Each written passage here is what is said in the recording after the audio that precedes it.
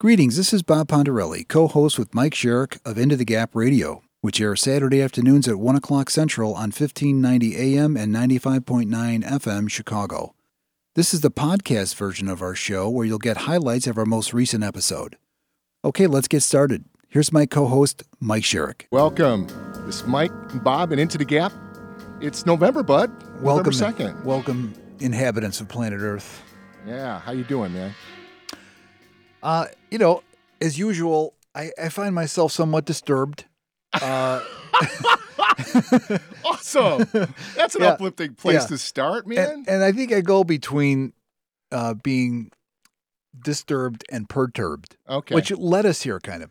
Yeah. I mean, in other words, I think between those two, somewhere between those two things, got us the radio show, and here we are. I think I told you that I live my life in probably a near constant state of annoyance. Yes. You know? Yeah, that's your trigger. I'm constantly annoyed. You get annoyed. All the time. Yes. Yeah, by everything. You get annoyed by the fact that our anonymous guest is not here in the studio when you can go into this if you want. Nah. If you're beating a dead horse. No. I mean, you can talk about ownership and making that happen. Well, what it is, it's like, first of all, there's the integrity of being on time. Yes. And so integrity is about workability. It's not about morality. Right. Right? So to me, that's important because when you have everything put together, it tends to run smooth and it tends to run per design. Okay? Right. So if it's not there, then you've got to wing stuff and it's no longer operating per design. Yeah. And people don't think there's a design to this. There is. Right. As wacky as it may sound, Yeah. there's an actual design and a process and a layout and a structure. Yeah. And when that's violated, then it puts everything out of kilter. But it's fine. But Yes. but everyone's got a plan until they get punched in the face, according to Mike Tyson, and we will adapt. Yes, sir. The second thing is the being a cause, which you and I have talked about a lot, right? Right. And we're going to cover again. Yeah. And again. And it's Until our audience submits an exhaustion and says, okay, I'm ready. We got it. And it's really about ownership. It's like fully owning even the things that you don't control. Right. Well, see, that's the part that gets everybody. Absolutely. Yeah. Taking ownership of things you don't control. However, like, for example, like, say the Chicago public school system isn't working. And it's not necessarily our fault that it's not working, right? And so where do you go once you get to that point? So you get to the point where it's not our fault and we have some sense of responsibility. How do you manage your life with these kind of dysfunctions going on? Well, that's where it begins with looking in the mirror. Like, what is your role? So like one of the things I got into it with some of the people on Facebook this week about, there's a certain group of humanity that is always complaining about our president, right? Yeah. And I said, well, guys, don't you get you're the reason, like, we got what we got because we're all part of it. Yeah. And they were like, no, we had no responsibility in that. Right. But here's the other thing. The other thing is, Mike, is that, and this happened in the last crash, 2008, 2009, whatever, which is, you American people, the reason why the bankers ripped you off and foisted their losses on you is because you let it happen. So it's your fault. And then they use the fact that it's your fault to continue getting themselves off the hook. Do you see what I'm saying? Well, no, I like, for example, our guest is running a little late. It was my responsibility to make sure he's getting here. Yeah. And by the way, we're having what we dreamed about when we started the show, which is real-time coaching conversation, right? Yeah. So it's like, where do you own it? And it's not about control. And it's not about everything's going to be perfect. Like, stuff's going to get messy sometimes. Right. Right? Right. So when you talk about the home ownership thing, right? Or the like, who was owning their homes and using them as checkbooks? Right? And by using his checkbooks all the way, and who was allowing for the way market evaluations were being done? Right. When you owned a $250,000 house and it was being evaluated and said it was $400,000, did you say, no, it's not really $400,000? No, you refinanced it. And you took the money. Yeah. And you bought a car. So where's our thing? Courage over comfort, right? Right. And that's what it is we got to start looking and got to pull the needle out of our vein of comfort and start really getting responsible for our life. Yes. And it shows up everywhere. Right. Every stinking place. This week in the World Series, right? Yes. You know, I used to be a baseball umpire. Yes. And you know nothing about baseball, I understand. I understand, yes. But there was that call. I understand that. I don't understand. Well, no. Yeah. There was a call. There was that call. I was following you on Twitter on that one. And the umpire made not only the right call according to the rules, but it was also a courageous call because every time I've made that call about 3 times in my career as an umpire. Yeah. And every time you do it, the house comes down. Right. Everybody loses their mind. You're quite the enemy at that point. Yeah. Because you disrupted their comfort because they thought stuff was going their way, right? Yeah. And so I'm watching this, and it's like a great call. And then Davey Martinez does what a typical manager does, loses his mind, right? Which is fine. Yeah, he's got a right to. Yeah, because we still have free speech, at least this month, right, to do it, right? Right. And umpires handle it, and somehow, some reason, they went to the replay. Now, the thing that bothered me wasn't the call because they did it right and everything like that. And Davey Martinez losing his mind didn't bother me. Yeah. What bothered me were the analysts. Yeah. There was this guy, Mark DeRosa, former Major League ball player. Yeah. Does this analysis, and he says, well, what we should do is we should move the base to the other side of the line so that there's no collision. Like, it's like change the entire structure of the game of baseball to meet your needs. Collision happens. Yeah. Right. And the rule is there for that. Yes. And it was such a metaphor for the mindset that goes on today in the world. Yes. Like if things aren't going, go ahead. I want to keep you in line because we're going to get into quickly a couple of things. Documentation of existing conditions. I want to do a shameless plug here. I wrote a. My name is Bob Pontarelli, by the way, for those of you who haven't been listening or just jumped in. I wrote a LinkedIn recommendation from Mike. Oh my God! That worked out very well for me. Because it, as Mike knows, I can be very verbose, and I was actually short and sweet and to the point. So, kudos to Mike for just being a terrific partner. I think we have a guest. I think the commander's coming in. The commander. I just want to let everybody know we're about to skirt the boundaries of reason. Of a lot of things, and so we request that you hold on to your chairs here. We're not going to get into Joe Biden this week calling for a physical revolution. We're not going to get into. We're not going to really get into humans eating their own blood sausage. You hear about this? No. Oh yeah. So RT posted this thing about this guy. He's a woodcutter from a remote village in Spain who makes sausages from human blood.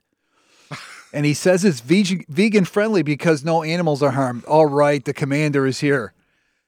Get yourself some headphones. Yeah. He's going to be on in the next segment. Yeah. For now, you need to get set up. Yeah.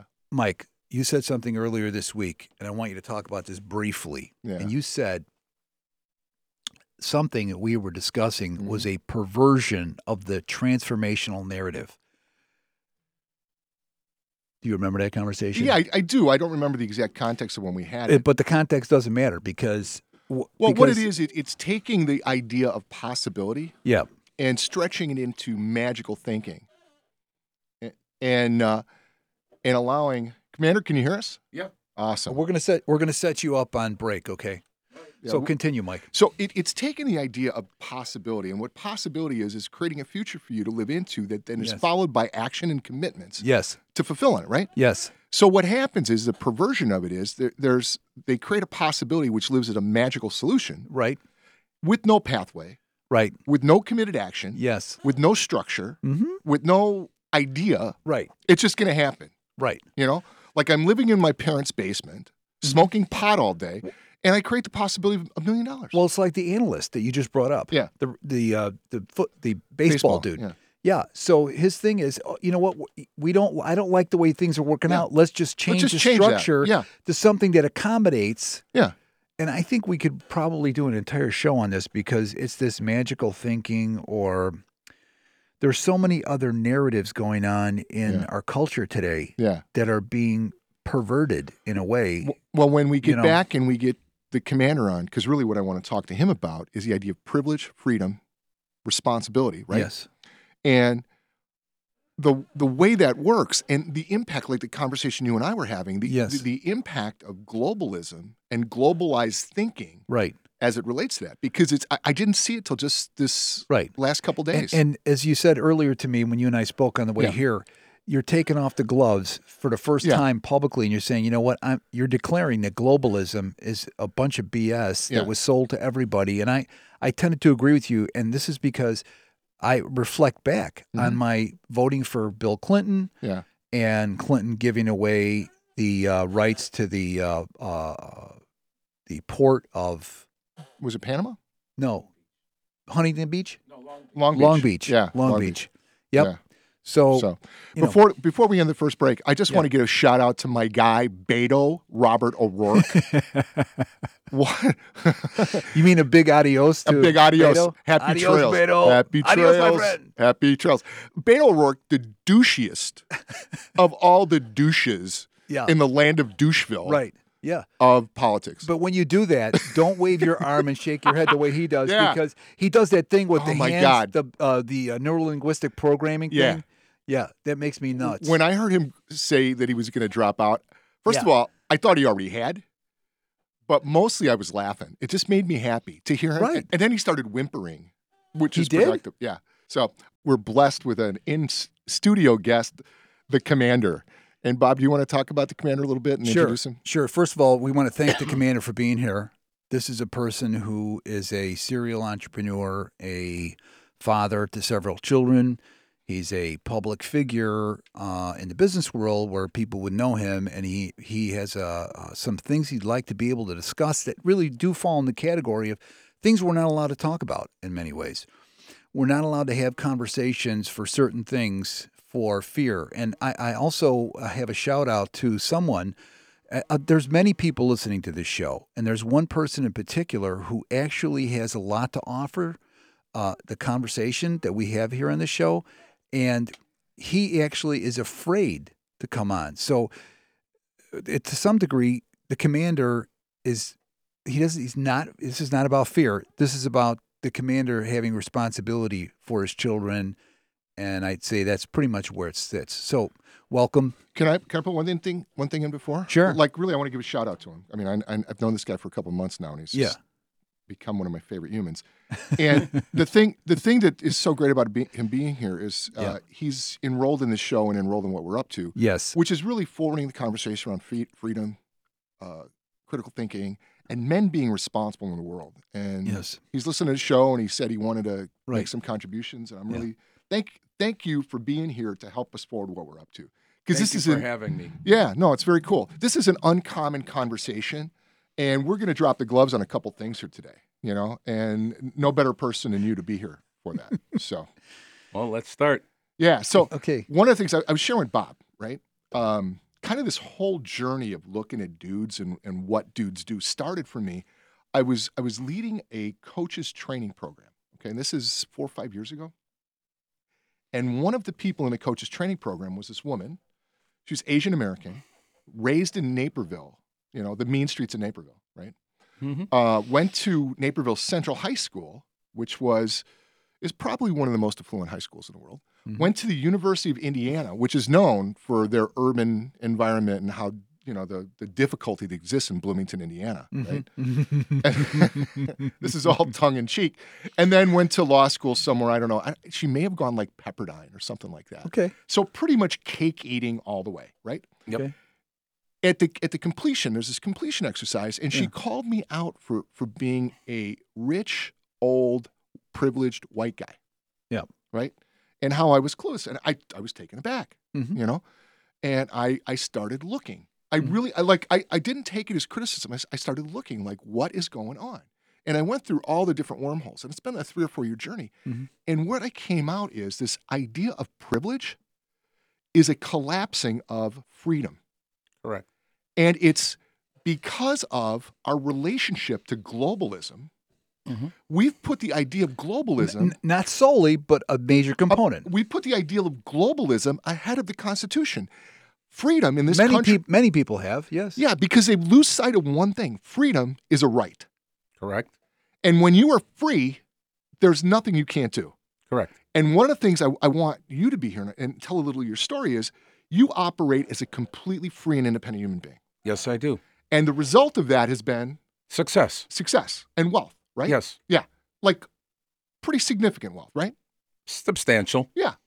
I'm not saying I'm a billionaire, but... And you've overcome setbacks too in the process, right? Many setbacks. Many setbacks, right?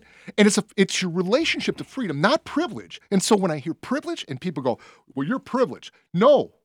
I grew up in Berwyn. Mm-hmm. I was telling Bob's relationship to me, like the gap between how we grew up is like the gap between how you and I grew up. Correct. You know, because you grew up on the West Side. I grew up on the West Side. I grew up in fear. Yeah. I grew up constantly having to run. I grew up constantly having to defend what I have and who I am. Yeah. And so what I'm committed to is we change this conversation, because whenever I hear privilege, it's always pejorative. Have you ever noticed that? Yeah.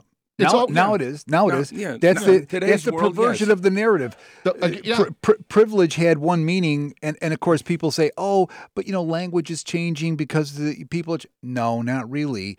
We're adopting. We're adapting. We're adapting. The right. the more language. accurately. Yeah, and so I would love for you to just share like your privilege that you experienced in your life. Well, my privilege was very simple. I came here as an immigrant to the country. My parents did not have very much money. You're actually an immigrant? I'm actually an immigrant. Wow. Yep, I'm an immigrant. I came in at 3 years old. How many social programs did they have to help you out? Absolutely none. How did you survive? I survived by adapting to my environment. Yeah. By having to deal with the daily circumstances that were handed my way and coming up with on-the-spot decisions or thought through the problem and come up with a solution. I have a trigger question for you now. What was the principal reason that you had to fight as much as you did when you grew up? Because I was a minority in my neighborhood. Meaning you were white. Yes. In a black neighborhood. Okay. And can you testify that you were in fact literally bashed up because you were white only, or because you? Well, because I was different. Yeah. It wasn't the fact. I never thought. Later years, I thought it was because I was white in a black neighborhood, but it was because I was different, and it was a emotional response to what were the way the people of the neighborhood were being treated by people like me in other environments. Sure. Right. Yeah, they're massive. It's really interesting when you bring that up. Yeah, go ahead. And it wasn't retaliation. No, it was the way they were being programmed. The people that I lived with in my neighborhood were being programmed by the way society, government, and environment was treating them. So they were being treated. So now I was the minority in the neighborhood. So now I'm being treated in the same way that they were being treated when they are out of their neighborhood environment. Yeah. And that was the problem. So it's not privilege, really. It's the way the programming has occurred, the way society believes that they should be treated, the segregation. Yeah. And it created a massive problem in my environment because I was now the minority. And I was going to say, and one of the reasons that you actually came on the show is to share your observations regarding this program that's occurring at many different levels. Very much so. And it's so bad and so intense. And you like many of us believe that unless we start exposing this kind of stuff that's going on, we're going to be in big tremendous problem because our species as humans, we're reducing in the population of humans that are being created as a result of programming our species to think differently than what we were originally programmed to do. Right. Well, what you're by nature, of what course. you're talking about, Commander. Commander, I love that, man. So what you're really talking about is, so I've studied brain science and some of this stuff. So when people are threatened, okay, there becomes this state of amygdala hijack, right? Correct. And so when there's the amygdala hijack, you're operating in some kind of fear, flight, freeze, or appease. Correct. And for you learn how to do both flight and fight. Yes, primarily as I started flight, and then I figured out because I was fast, and then I figured out that flight was not the solution. Yeah. The solution was fight and show a stance, a position, and reprogram the environment that I was in. Well, consider what this is from the outside in and studying humanity and this stuff, that you got to the point where when you decided to stand your ground. Correct. Okay. You went through, did you share the 7 levels thing with him? Not yet. You went through fear and Correct. Through frustration really quickly through the gate of courage. And that's why it's up here, right? Correct. And so when we get out of fear and go to courage, there's like a whole new world opens up. Absolutely. And then after courage comes engagement. Correct. And engagement is really interesting because there's a million different ways to engage. Yeah. Well, it's not only engagement, but it's preparation for engagement. Well, that's the courage. Correct. Right? One could say that the door of possibility opens when one steps into courage. That's brilliant, Bob. Absolutely. I've never heard it put that way, but that's absolutely what happens. Yeah. And so what ended up happening, what I'm seeing now, and I've known you, for 2-3 months maybe? About 3 months. Yeah. So what's happened is you have an incredible amount of facility and courage. Yes. And you don't occur as like you're not safe in courage. No, I don't ask the question, what if? Yeah. I don't let the what if stop me from going forward with my program. You've actually developed this muscle. Yes. Right? Well, it's actually a door that closed in my brain that doesn't allow the what if to come out. Yeah. So every time I ask the question in my mind, what if, I close the door. Well, there's some things we could talk about that off after the show about that, because I'm not sure that's the 100% of the answer, but it works for you. Yes. And it's worked for you up to this point. Yes, it has. Right? And that's what's really cool. And what I love about it, it's really demonstrating how not succumbing to fear and facing whatever the demons or challenges that one has and what's possible on the other side. That's really why I'm so excited you're here, because you're like a walking depiction of that. So many people, when they're faced with a situation of fear, will sell out or succumb or give up or kiss butt. Surrender. Allow themselves to be assimilated. I want to talk about simulation later, okay? Because I've got a position on it. I think it's necessary to achieve a culture that works for people, but allows themselves to become permanent victims, I think is what you're pointing to. Yeah. Okay? Because that's what happened. And now we've got this whole narrative, especially in the libtarding agenda, of everyone's a victim, and there's actually like glory in victimization. And then we got to have all these programs and all these social programs, and you got to have service dogs, and you got to have, what? No. Oh, okay. Go ahead. Yeah, but that's Bob's giving me hand signals. I don't know what they mean. So, here's what I want to say. I want to give you the opportunity at the next segment to share what you feel you're here for today. Yeah, I really do. I've been talking to you. You can tell me to shut up. Well, that's okay. Yeah. We love you. That's right, we do. Yeah. And so I really want to have you, you got some thoughts that you want to share today. Interesting thoughts. Yeah, right. That are somewhat challenging for people, and we'd like to give you the opportunity to share those in a context of, propriety and all this good stuff that keeps us civilized, shall we say. Yep. And there's even questions about civilization that are going to come up, actually. Well, I think civilization is an static condition, so. Bob Pontarelli here, and I want to thank you for listening to this podcast. We'll have more Into the Gap episode highlights after a short break. Into the Gap is on a quest for bringing self-knowledge right up against the glass of the great display window of life. We're also on a quest for advertisers to support this podcast, our weekly radio show, and our unfiltered podcast. If you'd like to get more information and inquire about rates, please contact me at bob@intothegapmedia.com. Greetings, this is Bob Pontarelli of Into the Gap, and we're really psyched to have the High PSI company sponsoring our show. High PSI was founded in 1976 and provides the industrial cleaning industry's finest pressure washers and cleaners. They also represent brands like Hotsy, Alcoda, and Aladdin, as well as single-operator fleet wash systems. You can access their services and a very competent, dedicated staff through their website at highpsi.com, or just give them a call at 800-666-3900. This is Into the Gap, the podcast, where we bring you highlights of our radio show, which airs every Saturday at 1 o'clock Central Time on WCGO AM and FM. Okay, back to the show now. Here's Mike. Hey, we're back. It's Mike Sherrick with Bob Pontarelli and the Commander. And I was chastised for over-talking last time, but that's okay. I'm just excited about what we're talking about. Commander, yes, there's some stuff there are a couple comments you wanted to make. Please. Well, one of the things that I've been talking over with our mutual good friend, Bob, is what's happening to society between men and women, and how men are losing ground.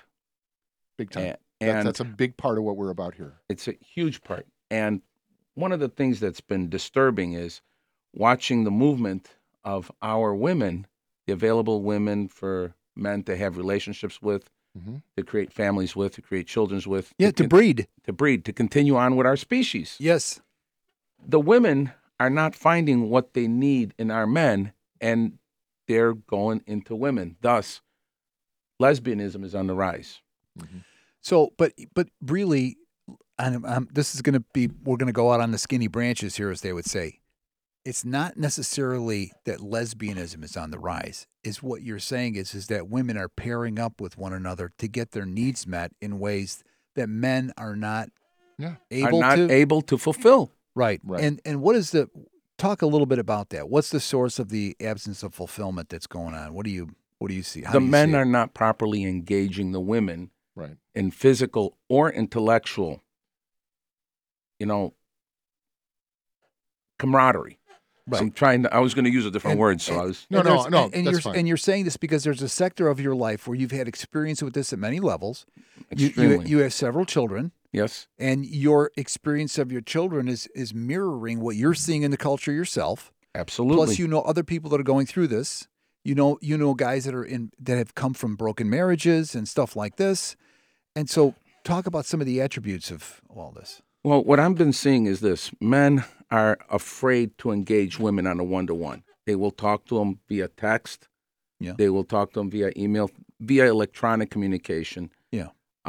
I believe all that is creating a gap between the actual interaction between men and women on a physical basis. They don't pick up a phone and talk to each other. They don't hear each other's voices. They don't get the gist. They don't see the facial expressions. And what's lacking is the women are not getting the interaction, and they're resulting to dealing with other women. It's so interesting because I agree with you. I mean, basically, this whole show started because I made a video, did a talk about men abdicating their responsibility as men. Correct. Right? And so from that, and then it got about, for me, it was about masculinity. What does it mean to be masculine in the world today? Right? Mm-hmm. And yet simultaneously going on, we've got Me Too and all the toxic masculinity and the Disney dads and all the stuff on the Fox cartoons that identify guys primarily as buffoons or weaklings or douches of somehow. And then our leaders are look at the men that are running for president in the Democratic Party. Right. Beto O'Rourke. Yeah. Cory freaking Booker. How about the Yang guy with the singing? Oh and my the whole God! Weird, and the Don Ho routine. Adam Yang. The most masculine is Mayor Pete. Oh right. Yeah. The most masculine. The most masculine, yes. But and little does anybody know.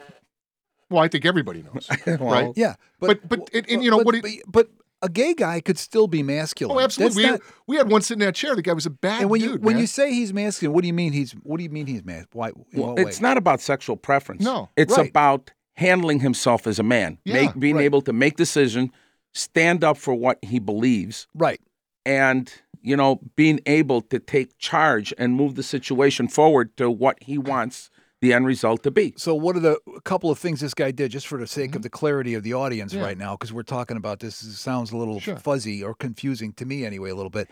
So his masculine behavior is best reflected by what three things did he say or do that says that he's masculine? Who are you talking about?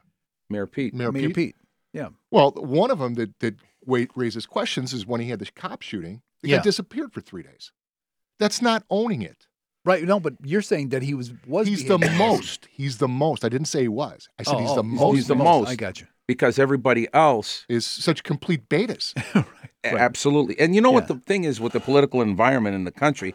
It's actually comical.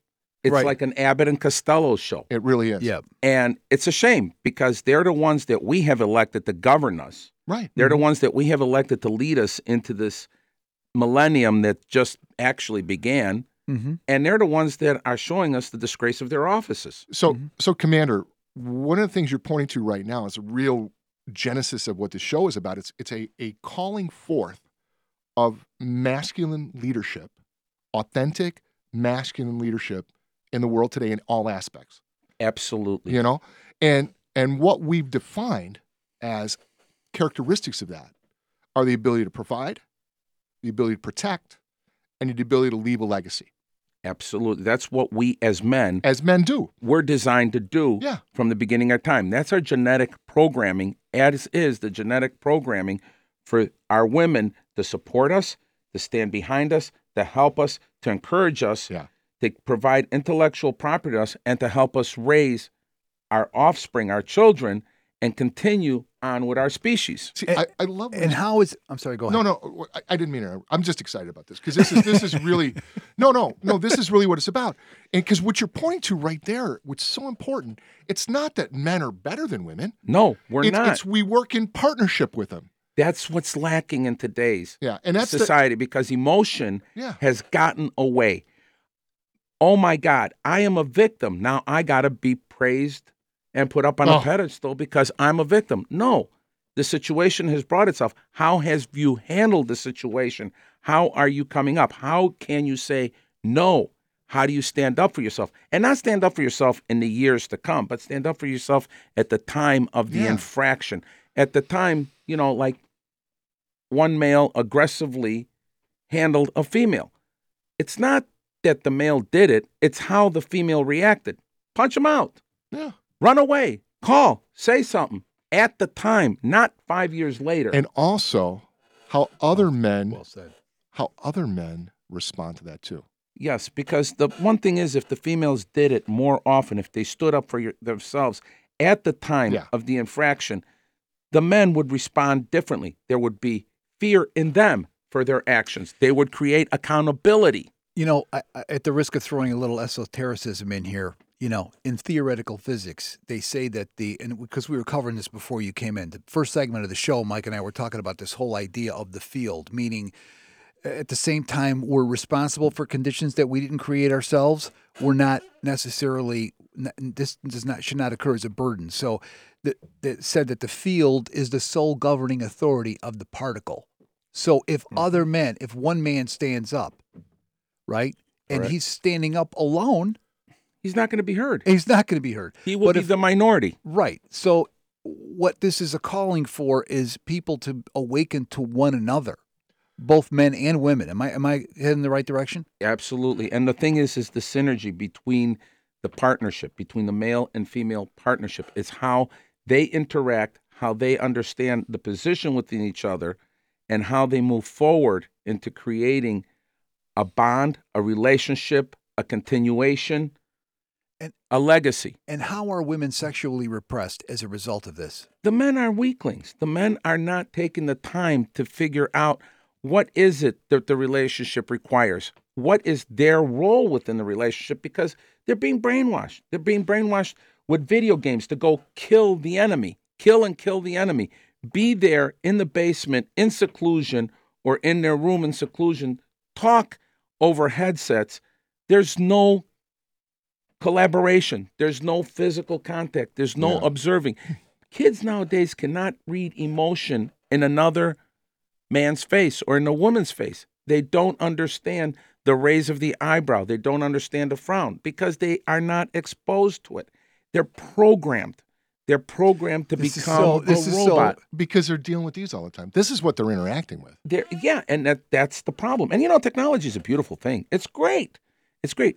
But how is technology being programmed to reprogram humans who are the ones that are supposed to be using technology, not being controlled by it? Right. One of the things you talk about partnership, right? And partnership with women.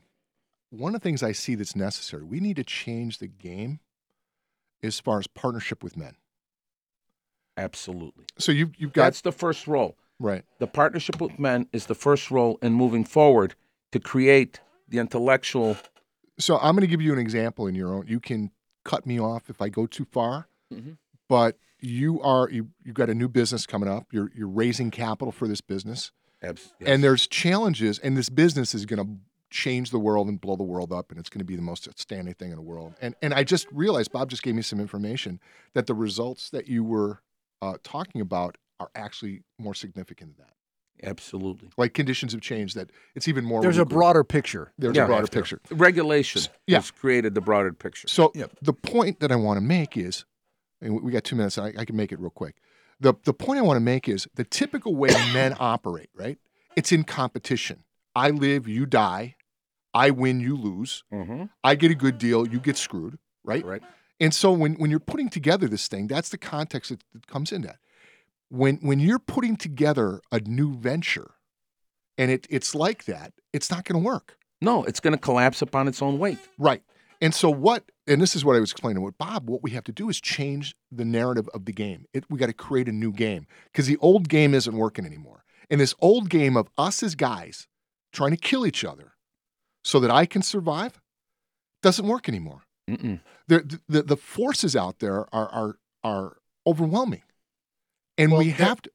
I would argue that they are exploitative forces. Well, absolutely. They're looking for weaknesses between us and one of the to weaknesses, exploit us. And one of the weaknesses, and it's what's happened with the Me Too and the feminism and all this stuff, is the weakness was the male individuality.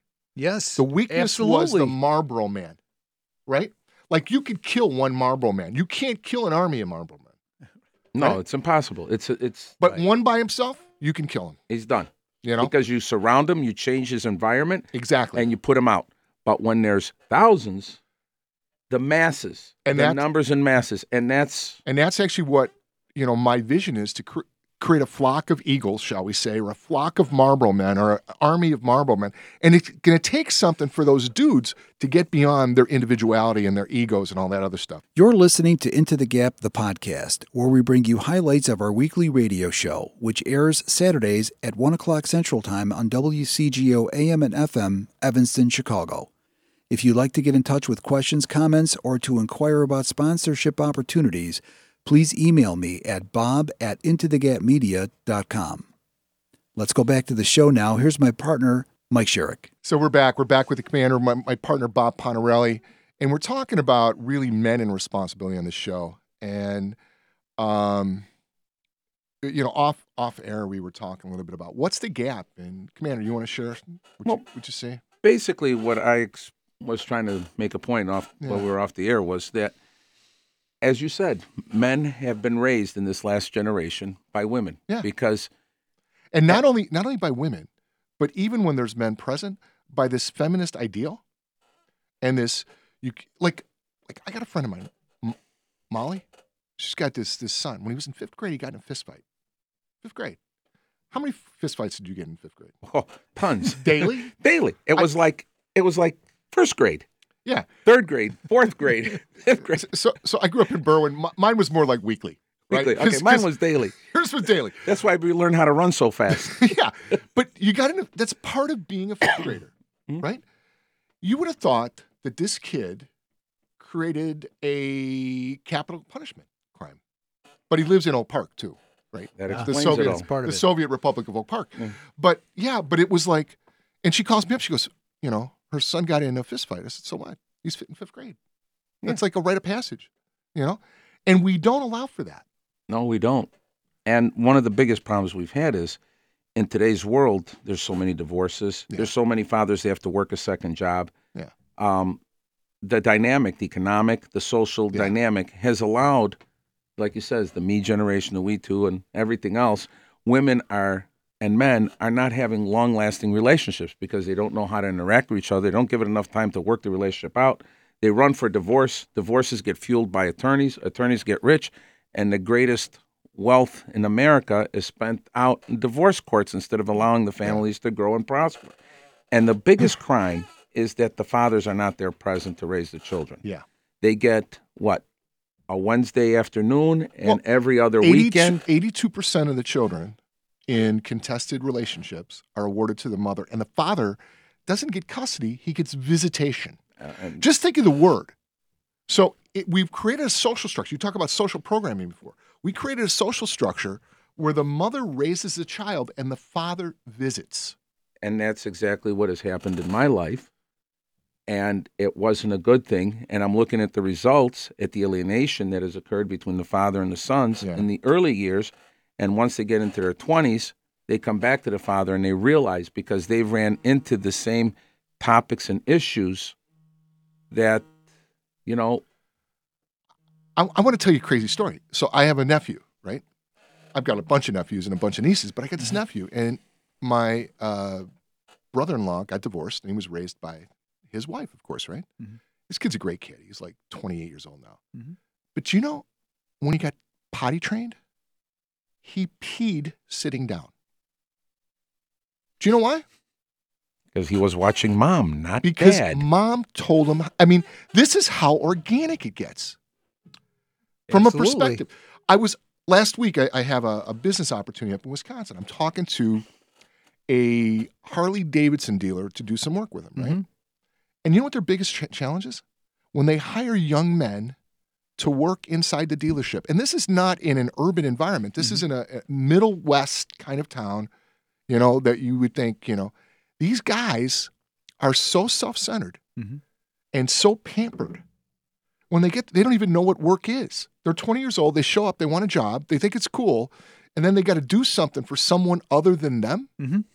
They spend the first 3 months when they hire somebody with potential, acclimating them to what it means to work. Our acclamation on what it means to work is mom shows up at the couch with a shovel. It's snowing out. Go out and make some money. That was our acclamation. Dad says, I'm not taking the garbage out tonight. You take it out. But when there's the absence of dad, mom takes out the garbage. Yeah. So Commander, what are some of the steps? Because we're unbelievably coming into a home stretch here. We got about 7 minutes left, maybe less. About 5. Yeah. So, of course, you got to come back on the show because this is not enough time to explore some of the many, many, many things that, you and I have personally explored together. It was at the source of you coming on the show, and we're grateful to have you. Thank you. What can you say about, what are some of the steps that need to be taken immediately in terms of triage? What's some of the stuff that has to happen right away? Word. Yeah. One of the biggest things that needs to happen is there has to be interaction. Yeah. So we got to get people interacting immediately. Older men, non-millennial men. Yes. I'm talking the baby boom generation men. 55 to 75. 55 to 75 need to interact with the younger men. So the younger men could get an idea of what it is to have strife, what it is to have a work ethic, and what it is to learn how to work with a relationship with a woman. Yeah. The importance of a woman, the true importance of a woman, not only as a physical being, but an intellectual being, as a partner. And not as somebody to be worshipped, but someone to be honored as a fellow human being, right? As a fellow human being. Absolutely. And not have... What occurs to me, Commander, is this whole idea of transcendence. In other words, what I'm hearing you say, and I could be pulling this out of it myself, obviously, but are we talking about transcending our own sexuality for the sake of communication? Is that what you're basically saying? Or in a certain sense? Because in a certain sense, yes. I don't actually see it as that.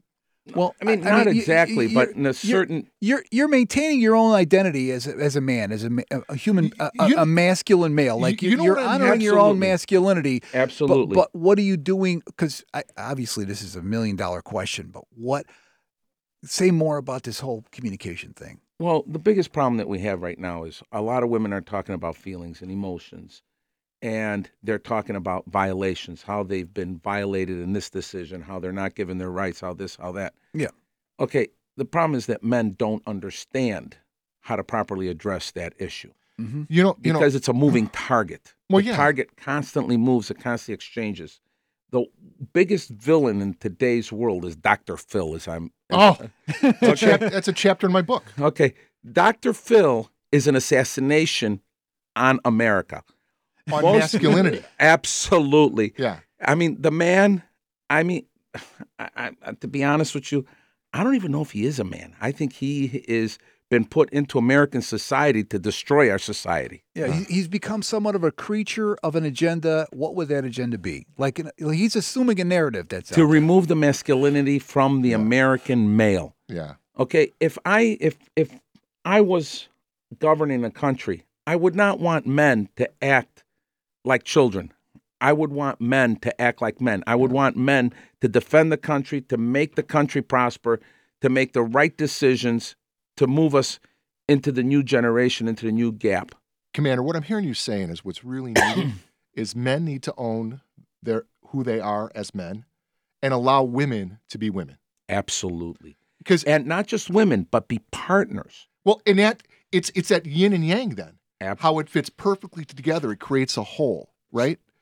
So we were intended and designed to be in partnership. And what's happened is through all these different agendas and all this different stuff is that partnership has now gotten funky. It has. And our job and I love how you pointed out the baby boomer generation of men, our job is to begin the process of bringing that back together. That's what I say. That's exactly what has happened. Well, the other thing is this that I've noticed is women continually, I mean, I don't know if it's the right word to use, nag. Inform. Okay. Well, they have a complaint. They have a complaint. We're gonna be done in like 30 seconds. So thanks for that. But I hate to leave everyone hanging, but we got to go. Commander, thank you so much, man, for being here. Did you have fun? Oh, I had a great time. Yeah. I'd love to come back again. Yeah, we'll have you back in short term. Please, thank you. Please allow us to thank you for listening to this show, as we are only too aware that your support makes it possible.